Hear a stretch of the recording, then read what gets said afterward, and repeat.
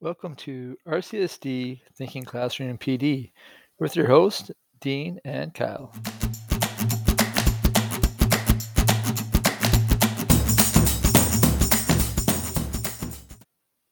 We'd like to acknowledge that this podcast originated on Treaty 4 territory, traditional unceded lands of the Nehiyawak, Nakaway, and Nakota, homeland of the Métis, Lakota, and Dakota. All right, we're very excited to do this podcast this afternoon, tonight, I guess. It's 5:30 here in Saskatchewan. Today with Dean and myself, we have Dr. Peter Liljedahl from Simon Fraser University out to the west of us. And we're here to talk about thinking classrooms. And we went straight to the source, as Peter recently published, Building Thinking Classrooms in K-12 Mathematics, which has become a best-selling math education book, one that has got a lot of traction in our school division. So we're excited to have Peter join us today and talk a little bit more about thinking classrooms. Thanks for having me. We're super excited. So we'll just start off right at the bat with what was the inspiration for the thinking classroom? So I do talk, if you've read the book, I talked about this in the introduction. It was really, it started out through this sort of happenstance situation whereby I ended up spending a lot of time in a lot of classrooms watching teachers. Well, not watching teachers teach so much, but watching students learn. And having that opportunity to sit in classrooms without having to be responsible for the teaching and the learning, and really just watch what is it that students do in these learning situations. And I was sort of, at first it was just a sense that I was having that something wasn't right. And eventually this sort of manifested to the realization that what I was seeing in these classrooms that I was visiting was that most of the lesson would go by without students doing any thinking. And when I realized that, it sort of, at first it was just this subtle sense that they weren't thinking. And then as I dug in and actually did research on that, and the research revealed that, wow, in a typical lesson, only 20% of students are thinking, and even then only for about 20% of the time. And the realization that this was problematic because thinking is a necessary precursor to learning. And that sort of awakening for me of what's really happening in classrooms, that was the inspiration for me to start searching for practices that could be used by any teacher to try to increase the amount of thinking that was happening in their classroom, to increase the number of students who were thinking and increase the amount of time that they were thinking for. Okay, so that makes total sense. So what could be the inspiration maybe for a teacher to start this? Like, or where should they start with this? Because there's a lot of thinking going on here. Yeah. Well, okay, so we can look at that question from two different directions, right? So one is, what is the inspiration? What can be the inspiration for a teacher to start on their journey to try to build a thinking classroom? And then the second question is, once they've started that journey, where do they start? So, teachers take inspiration from all sorts of directions. Over the years, I've worked with literally thousands and thousands of teachers. And one of the things that I've come to realize is that without exception, every single teacher I've ever met wants to do a good job. And almost without exception as well, every teacher I've ever met has a really strong sense that something isn't quite right, that there is something not working within our system. And I want to emphasize that it was the same thing for me. It wasn't that I was watching these 40 individual teachers not doing a good job. These were good teachers who were doing the best they could within a system that had saddled them with circumstances whereby students weren't thinking. And I think, like myself, every teacher I've ever met has stated in some way, in some form, that something needs to be improved at a systemic level. And I think when teachers get to the point in their own professional journey where they start to realize that the system isn't going to change unless they themselves make some sort of a change inside the system. Sitting around and waiting for the system to change is a long wait. So when they get to that point in their realization that they're going to have to sort of take the bull by the horns, then the place to start is, well, within the Thinking Classroom framework, there are 14 practices to choose from, right? And when we were doing the research, we sort of, these 14 practices weren't chosen at random, or I shouldn't say these 14 variables. We organized the research around sort of the 14 core things that every teacher does. So every teacher does notes, every teacher answers questions, every teacher uses tasks, every teacher does formative and summative assessment, every teacher does group work to some level. Like, we all do these things. And what we were interested in was, are there practices around each of these core practices that can optimize the amount of thinking that happens? And we found them. We found 14 ways to build a thinking classroom. We actually found many, many, many more, but when we reduce it down to sort of the 4 core practices, there are 14 of them. But that didn't mean that we could pick any one of them to start with, because after we had found sort of the 14 optimal ways to build a thinking classroom, we asked ourselves, what is the optimal order to do it in? Because we don't just answer questions, and we don't just give students tasks to work on, and we don't just do homework, and we don't just do formative assessment. We do all of these things, but from a developmental perspective, we can't ourselves as teachers enact all 14 practices at the same time, and even if we could, students couldn't handle it. So our research really took a turn towards the end where we were really interested in what is the most reasonable way to implement this. We can't do all 14 at once. So what is the most optimal order to do these 14 practices in? And there was a whole bunch of research. I won't bore you with all the details on that. But what emerged was this sort of pseudo sequence, which very, very clearly said that the place to start if you want to build a thinking classroom is to start with thinking tasks, and I'll mention what that is in a minute, random groups, visibly random groups, and having the students work on vertical non-permanent surfaces or vertical erasable surfaces. And those 3 things together, those 3 things had to be enacted together, and that produced a really powerful effect within the classroom. So let me just say a brief thing about each of them. If we want students to think, we need to give them something to think about, and that comes in the form of a thinking task.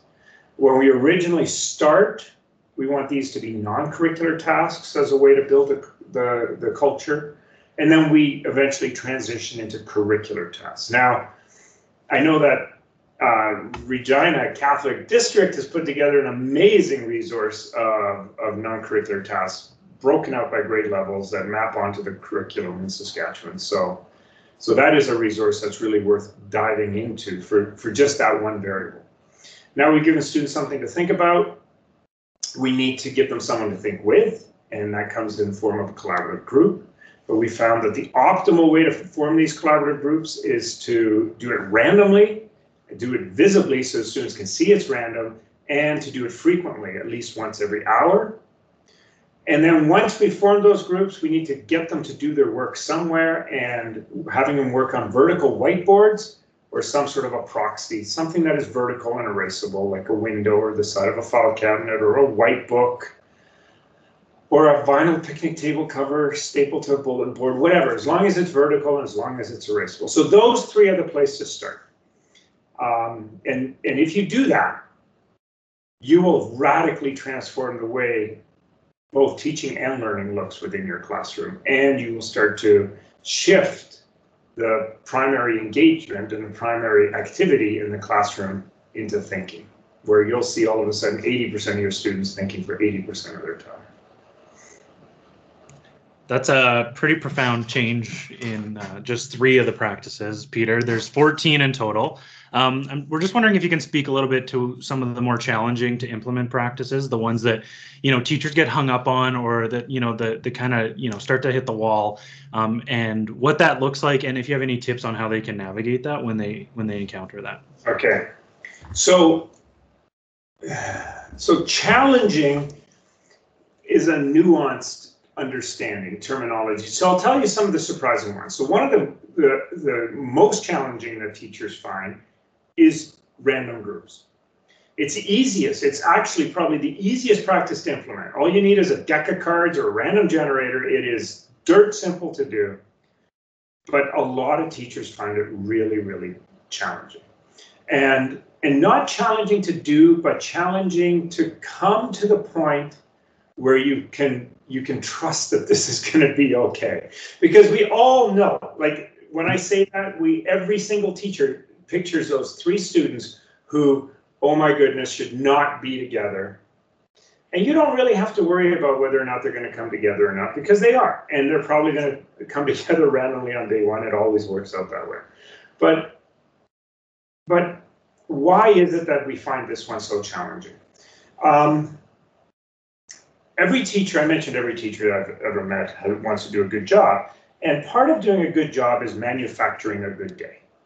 Like, we want to plan and execute a good day for ourselves and for our learners. And part of that is anticipating problems and avoiding problems. And one of the absolute best way to avoid problems is to make sure that we control who students interact with. Because if we can control that, then we're going to immediately quell off-task behavior, misbehavior, too much socializing, and so on and so forth. And this practice sort of says, no, we're going to do it randomly. And that really jeopardizes our plans for manufacturing a good day for our learners. But it turns out it does work. And it builds community, and it unlocks empathy, and it creates just such a powerful culture within the classroom. So that one is challenging because it's hard to find the courage to do it. And if a teacher says, and I don't ever want a teacher to feel that that is a trivial thing. Just because it's easy to do doesn't mean it doesn't take courage. And I do encourage teachers to do it. In terms of execution, I think the most skillful thing a teacher will do, I think, in classroom is to manage flow, which is how we manage hints and extensions, while at the same time anticipating, selecting, and sequencing student work for the consolidation, which is chapter 10. I think those 2 practices together, which really makes up the bulk of what your job, what your actions are within a thinking classroom, is challenging in the sense that it just requires so much teacherly craft, right? It really does. And my research has never promised that these things are easy to do. It's only ever promised that these things are effective and do get students to think. But that one requires a lot of skill. And again, a teacher who is at that point in their journey and they're struggling with it and they're finding it difficult, I think that's a really strong indicator that you have come a long way in your journey, and that you're supposed to be struggling with this. It's okay. Every teacher I've ever worked with has struggled with this, and every teacher who I've ever worked with intensely who has overcome this. And when they have overcome it, from the other side, they say things like, "Oh, this is not hard." Right? It doesn't take so long to plan, and I just have to be really present while I'm teaching. But that doesn't mean it's not hard, right? So those ones are challenging for a different reason. And then I think shifting gears, chapter 14 into the outcomes-based assessment, is hard because it's such a philosophical turn.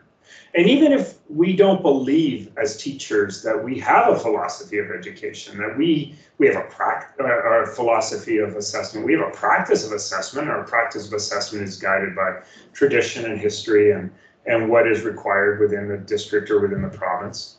But we do have philosophies around assessment. There are things we believe, and we believe them deeply. And in order to make the transition into outcomes-based assessment, it really requires us to interrogate our own beliefs and our own practices around assessment.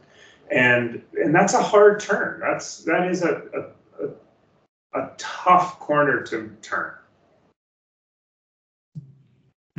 That makes a ton of sense. Like, I was actually working in team teaching with another teacher today, and we were doing the thinking classroom. And I found myself, when I was trying to consolidate the knowledge and go around, like, I had to make sure that I knew what I was saying too. And there's a couple times I circled things, and we went back, and I'm like, why did I circle that again? So it definitely takes a little bit too. And another point that you made too, we're doing a book study right now.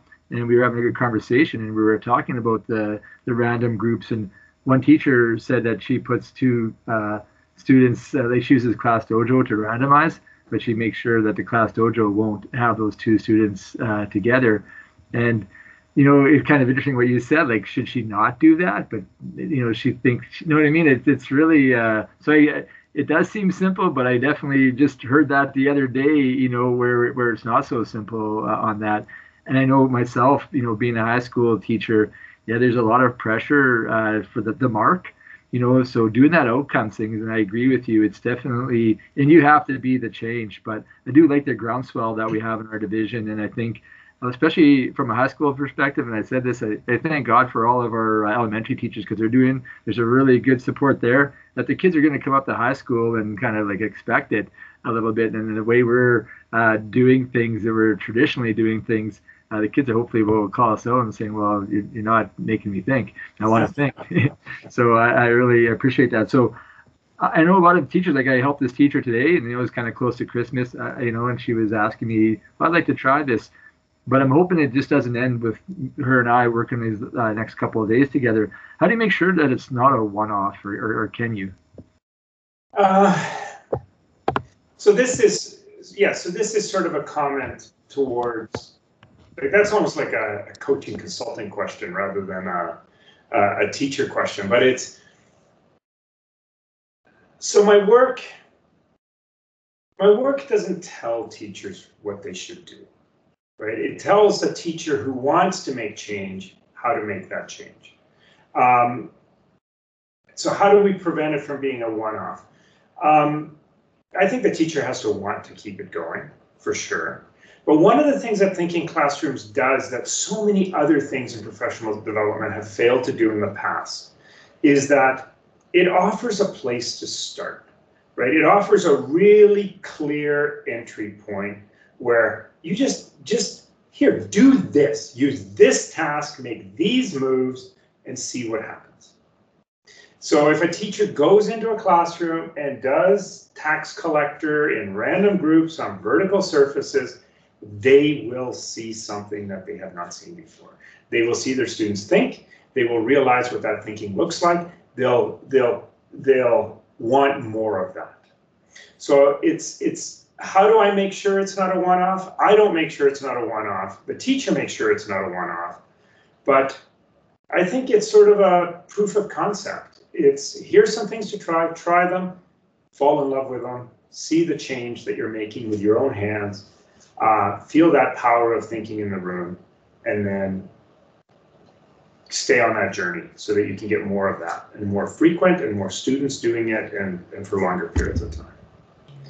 Right? Yeah, and I think if you see kids thinking and getting into the math at a deeper level, why wouldn't that be something you want to do, if not every day, very, very regularly, right? So that's one of the selling points I always think about. One of the things, Peter, that I've encountered supporting teachers across our division, trying to get them, to be open-minded towards the thinking classroom. I give them a quick little spiel as best as I can in 2 minutes on what the thinking classroom is in a side conversation during recess, while they're thinking about all these other things. And a lot of the teachers I talk to are like, well, you know what? I've been doing that stuff. I do that stuff. I've been doing it for years. We've been using whiteboards. We've been doing all these different things. How would you respond to that kind of, I don't want to say pushback, but hesitancy maybe that some teachers have towards implementing this because they've seen it before, or whatever that might be. Right. So, of course, thinking classrooms is something that has existed long before the book, right? My research took 15 years to do, and I've been presenting on it since 2014 and writing on it since then. So the ideas are out there. So it's very true that there are people who have been doing this for a number of years. Whenever someone says, I've been doing it for years, I always ask them what it is to clarify that. And often what turns out to be the case is that what they've been doing is vertical non-permanent surfaces, which of course is sort of the enticing, really visible hallmark of thinking classrooms. But that's chapter 3 of the book. It's 20 out of 300 pages, right? So there's 13 other practices and a whole bunch of other stuff. So I think when a teacher says they're doing it, they are doing it, but they're doing a part of it, right? And what Thinking Classrooms offers is so much more that we can use. Yeah, they've picked a pretty good practice if that's the one they're doing, and it leverages a fair bit of change. But it's even when I work with teachers who have been doing this for a long time, they'll come to one of my workshops, for example, or I'll come into their classroom and co-teach with them. And they're always saying, oh yeah, I forgot about that piece, or there's that little one, the little one that makes a difference, and so on and so forth. So for example, taking someone who's been doing this for a very long time, and then I'm in the classroom and they realize that, before you did the consolidation, you called everyone to the middle of the room, you had a brief conversation, and then you did the consolidation. Why was that?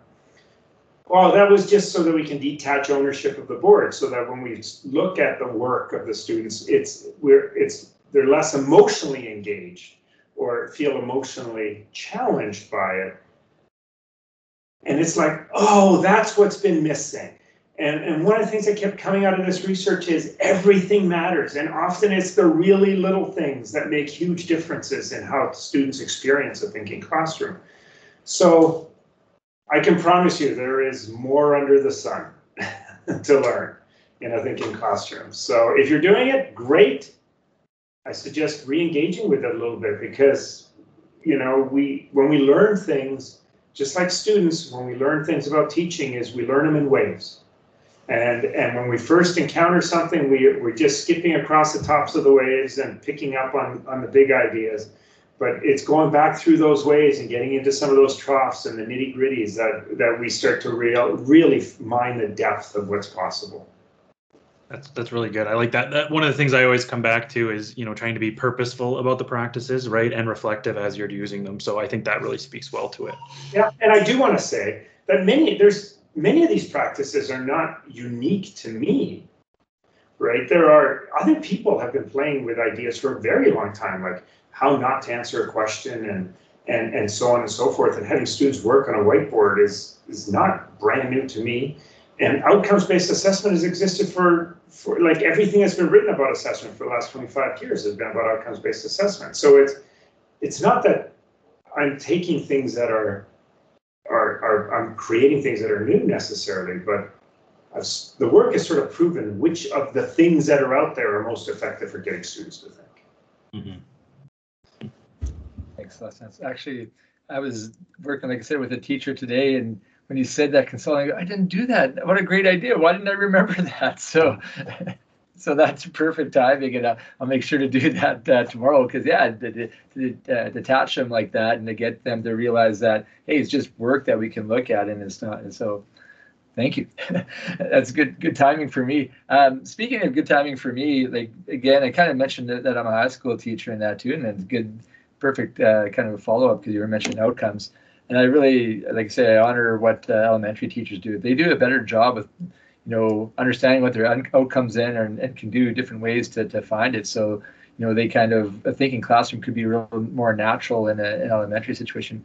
It should just be as natural in a high school situation. So how do we convince or figure out, or is it just kind of like what you said, people have to want to do it? I think there's some traditionalists that might say, well, we got to be on day 5, we got to be on this page, and day 10, we got to be on this page and get this done.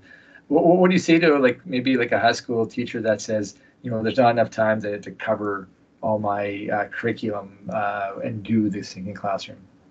So, well, the first thing I'll say is this. So it's interesting that a high school teacher may say that because, and I do hear that, high school teachers will say things like, oh yeah, that's fine for elementary, but it's not going to work in high school. And ironically, elementary teachers will sometimes say, oh, I see that working really well in high school, but this is not something we can do in elementary. It really does cut both ways, and it really has to do with what you envision the purpose of your job. What is the objective of your job as a teacher, if you're a grade 6 teacher, a grade 8 teacher, a grade 12 teacher? And what is the objective of thinking classrooms vis-a-vis that objective of the curriculum or your objective as a teacher? What I say to teachers specifically when they say I don't have time for this is you don't have time not to do this.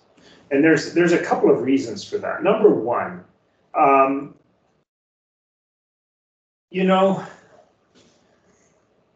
the retention for students who have learned something in a traditional way is not very long, right? Like I read a paper one time where they said that sort of the half-life of content learned traditionally is about 6 weeks, which means that things that they've learned, and I think some people are going, oh yeah, it's not even that long, right? Like I test my students on a topic and then 3 weeks later, they can't remember it at all. Summer break is 9 weeks long, right? And so there's not really a big difference between things that students haven't learned and things that they have forgotten. And so the question is, are we really doing them a service by saying we covered it all? But the bigger thing about it is that, let's take grade 8 algebra, solving 1 and 2 step equations. There's nothing difficult there. There's nothing difficult about that topic. Why does it take us 3 weeks to teach it? And then why do we have to revisit it in grade 9 and grade 10 and grade 11 again? And why is it that when a student comes down and after they've done all the work to solve it and that they have an answer that says 3 equals negative x, they don't know what to do next, right? Like, is that really learning? Have they really learned it in grade 8 if we have to revisit it that many times and we still have to slay those same dragons over and over and over again? But what happens if we teach it when they are thinking? So teaching 1 and 2 step equations, solving 1 and 2 step equations in a thinking classroom takes between 1 and 2 lessons, and they remember it. So one of the things that a thinking classroom does at its very, very basic level is it builds a culture of thinking, which takes time, but then once you have that culture of thinking, you save time because you start tearing through content in very fast ways where students are achieving learning in ways that are deeper and faster, and we're just saving time. Teachers who are implementing thinking classrooms do not feel rushed. If you're doing it for the first time, the first 2 weeks is a little bit stress-inducing because we're spending all that time doing non-curricular tasks and we feel like we're getting behind. But all of a sudden by Christmas, we're caught up, and by spring break, we're ahead and we're finishing the school year 3 weeks early, and we have time to do some enrichment or some deeper learning on things. So you don't have time not to do thinking classrooms because your curriculum is packed. Yeah, that's good answer. a really good take. I like that you were thinking you can't afford to not do it. And especially, we have so many teachers that talk about there's not enough time to get through the curriculum as it is. This might be a way to, address that concern that we're seeing across the board. So it's really good. That has me thinking, Peter, about, saving time and students who learn through a thinking classroom versus the traditional, and the half-life, if you will, of their retention, their knowledge. What does a student who has been in a thinking classroom for multiple years look like? Are they, is it even faster? Is this kind of exponential growth as we go throughout the grades? What does it look like over the stretch of a few years for the students?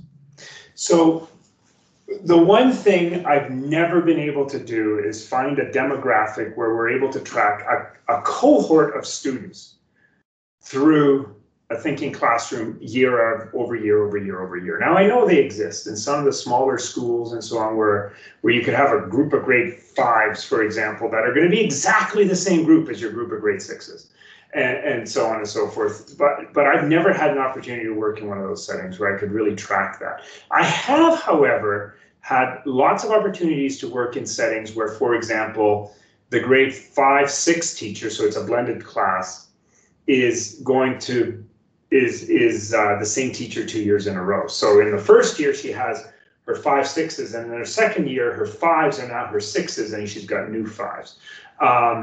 Or vice versa, being in a classroom at a high school level where I'm watching a grade 10 teacher do thinking classrooms, and some of the students in the class were grade 9 students of either that same teacher or another teacher who was doing thinking classrooms.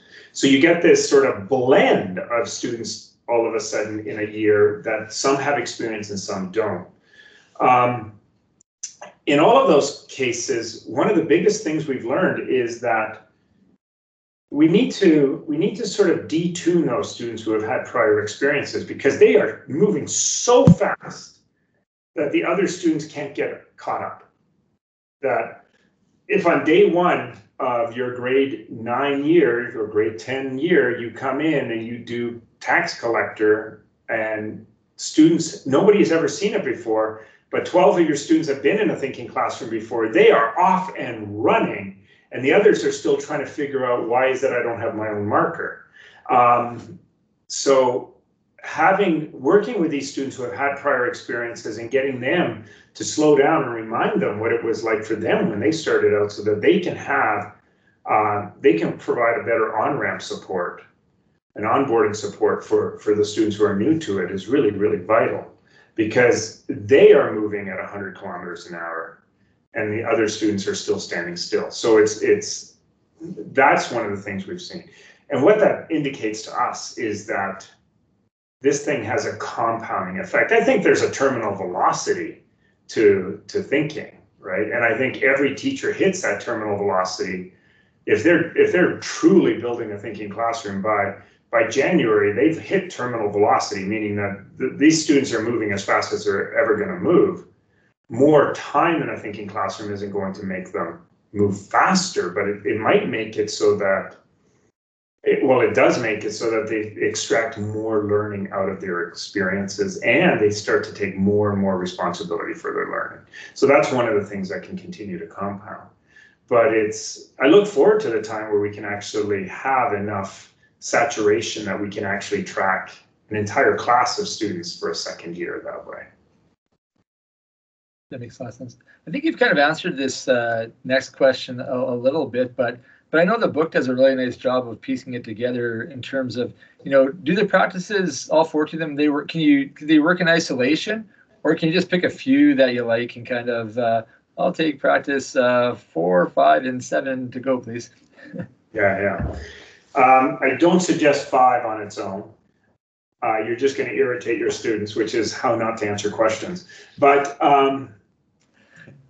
so, interestingly, a lot of the research were done with the practices in isolation. So, and we saw improvements.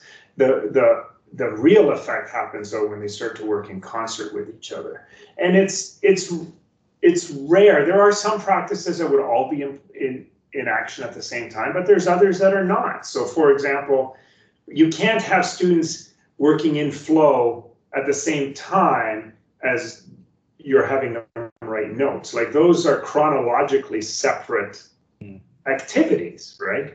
So you can pick and choose sort of across a chronological spectrum.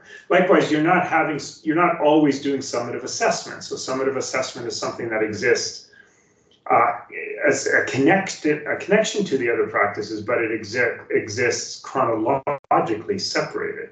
Whereas, for example, random groups and vertical surfaces and a thinking task and managing flow and how we answer questions and how the furniture is arranged, and all of those things are happening at the same time. Which practices can exist in isolation? The assessment practices can exist in isolation. For example, I've done a lot of work with teachers who are not using thinking classrooms, but have started to use the assessment practices, the self-assessment or formative assessment, and then the summative assessment, because those turn out to map into any practice. And likewise, the sort of using assessment as a way to shape student behavior also works in any practice. So the assessment ones can really work well in isolation. The others, I would say, are bundled, right? Like, of course, you can do vertical surfaces, and that gives you some effect, but it gives you more effect if you bundle it with other things. Makes sense. Yeah, that's great. And I think, for our elementary teachers, that outcomes-based reporting is something we've been working on for as long as I've been with our school division, which is, 7 or 8 years now. So it's interesting to see how this could support that and tie into it as well. One of the things that we talk a lot about in our school division is, supporting all the kids that are in our classrooms, right? We don't have that situation with kids with, additional needs or, don't fit the norm or sent to another room anymore. We have them integrated into our classrooms that are just a normal student in our classrooms. But how does a thinking classroom work for those students, the students who might need more supports traditionally, or maybe are working at a different grade level but are still in the same classroom? How does the thinking classroom help those students, or does it not work for those students? So again, this is one of those pronoun things. What do we mean by those students, right? So every educational system that you can create is going to advantage and disadvantage different students. And when you shift between educational systems, it shifts which students are advantaged and disadvantaged, right? So we have ample evidence that there are students who have IEPs who absolutely thrive in thinking classrooms. And likewise, we have students who are thriving in traditional settings who struggle initially in a thinking classroom. They have a lot to lose when all of a sudden the game shifts from mimicking to thinking. So will there be students who struggle and need additional support? Yes. Will they be the students that you anticipate being the students who struggle and need support? No. These are two different sets. There is overlap between them. There's going to be a student who struggles in a traditional setting who's also going to need support in a thinking classroom. But there's going to be other students who show a need for support and other students who all of a sudden don't need support. So yeah, I don't think we can ever construct an educational setting that works out of the box for every single student. Where all students are different. So what thinking classrooms offers is just so many more access points for students of different types of learners, and there's just so much more opportunity to create equity through these different access points. So random groups destigmatizes collaboration, which gives so much more access to collaboration for students who are shy, and also students who would normally be shunned by a group, all of a sudden are welcomed into groups because it's just become the norm. Vertical surfaces takes away anonymity, so everybody has greater engagement, which isn't true when they're sitting. Just the way we structure tasks with a low floor entry gives more access to students. So yeah, we're reducing the number of students who need support and the type of support that is needed, but I'll never say that we're going to eliminate it all.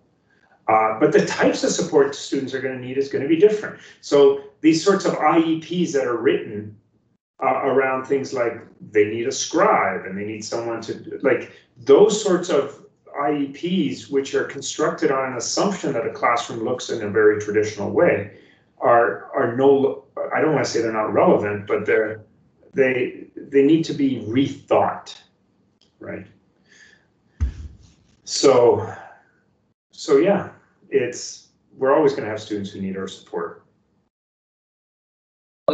Yeah, that's, this is amazing. Like I've read the book, been to a workshop, listened to podcasts. I've been fortunate enough to have dinner with you and listen to you share stories. But every time I learn so much more. This is so cool, and there's so much to learn and unpack and get. Like, thank you. Like I'm really yeah, really fortunate to be able to have this conversation, and I'm hoping a lot of other people have a chance to lots to unpack. I guess one question, kind of dealing with supports, but also kind of like in our school division, we have a connected educator program, so we use technology quite a bit. So, how do you, have you seen people use technology in a thinking classroom, or how could that fit in, or look, or that how? Because I think technology myself is really powerful. Like I use Minecraft, for example, in my classroom. My kids are building like slope, and they're building surface area and volume, and those type of things. Does that have a place in the thinking classroom? Maybe one day we'll do a second edition of this book, but one of my great regrets is that I did not spend enough time being explicit about how I view the role of technology and manipulatives in a thinking classroom. My view on both of those is that they should be ubiquitous, that they should be ever present and always at the fingertips and an integrated part of the learning environment. Like they should be as present as air is in a classroom. And that's not just a thinking classroom, but any classroom. So the reason I don't talk about it explicitly in the classroom is the same reason I don't talk about blinds on the windows and what type of flooring material there is or what color the door is. Like these are things that I just assume are going to be present. Yeah, technology definitely has a place. But my work hasn't explicitly dealt with technology per se beyond the idea of technology as a ubiquitous resource, that when students are working at the whiteboards and they need a calculator, they grab a calculator. If they need to produce a graph, they'll fire up Desmos or whatever it is that they're using. And sometimes that technology needs to be more explicitly introduced, things like Minecraft, and other times it just needs to be like don't ask a fish about water type thing. But one of the things that's really emerged for me in this work, which I think is sort of the direction that more recent research into the role of technology in education has shifted as well, is that it's not technology for the sake of technology, right? Like the goal is for technology to support something like thinking or learning or so on and so forth, that technology acts in a servant role rather than a master role. Right, and in that capacity, I'm all for it. Right, there are some things that we've learned that you have to be more careful with, because the minute you bring out technology, it can drive students into individual spaces. So it's not that every student has a calculator; it's one student at the board in a group has a calculator, and that there is agreement about how. That we agree what gets put into the calculator. So that first we're discussing what goes into the calculator. First we discuss what goes into the graph. First we discuss what the technology is being used for. So that there is that sort of collective input, then the black box output, and then that collective interrogation of what the output is. And that's really important. Otherwise, it just becomes a bunch of students standing around with their heads at 90 degrees looking down at their device. Well, thank you. That makes a lot of sense. Yeah. Yeah, I think every time I hear you speak, Peter, and that's been a number of times this year, I walk away with something new. So I really appreciate the time today. And Dean, thanks for setting this up and connecting us with Peter even further. No, thanks for jumping aboard. A great conversation. Like there's something for everybody in this conversation, and hopefully maybe we can follow up down the road. And we're definitely looking forward to you coming back to the Queen City here and then hanging out with us and helping us get better. It's definitely our students see the impact of this, so thank you. Yes. Well, I enjoy watching what's happening in the district through Twitter and so on, and I do look forward to coming back in February. Yeah, as I said it once before, you're going to see Regina at its best in February. So bring your parka and maybe a toboggan. I don't know. It'll be fun. I will. I'm well equipped for the cold when need be. All right. Thanks again for joining us. You've been listening to RCSD Thinking Classroom PD with your hosts, Dean and Kyle. Stay tuned for more podcasts on the Thinking Classroom in RCSD. Until next time, keep those thinking caps on.